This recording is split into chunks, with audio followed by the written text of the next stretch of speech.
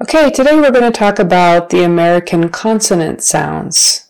I did some previous videos on the American vowel sounds, and today I'm going to go over the consonants. So there's a lot of them, and I'll go over each one.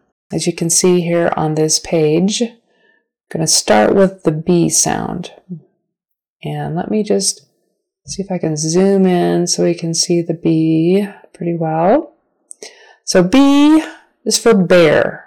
Right? Bear begins with B. Ba, ba, ba. Your lips just come together and forcefully open. Ba, ba, ba. It is a voiced consonant, meaning you can feel your voice is on, it's humming, it's a softer sound than the P, but there's more air that comes out with the P. So B and P are cognates. P is p.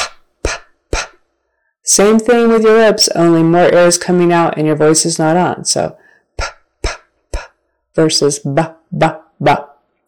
So, B is for bear, buy, boat, bake. Those are just some of the words that start with B. The next sound is C. Now, C can be pronounced with a hard C, like k, k, which sounds like K. Or it can be pronounced like the S sound. S, s, s. But we're just going to do the hard C sound for now. So k, k, k is coming out of the back of your throat. The back of your tongue is kind of making contact with the back of your throat. K, k, k. And there is no voiced sound at all. So G is the cognate of C. Or K, depending on how you look at it. So hard C or K is the cognate of G. So G is with the sound on, but it's still made in the same place in the back of the throat. G, G, G. And you can feel your voice vibrate for G. G, G versus K, K for the hard C or K sound. So C is the first letter of cat, carry, can, and corn. Then we go over here to D. D is pronounced with your tongue just behind your top teeth, behind these top teeth up here. D, D, D, where the teeth meet the skin of your mouth. So, and you're pushing hard. D, D, D, and it's short. D, D, D.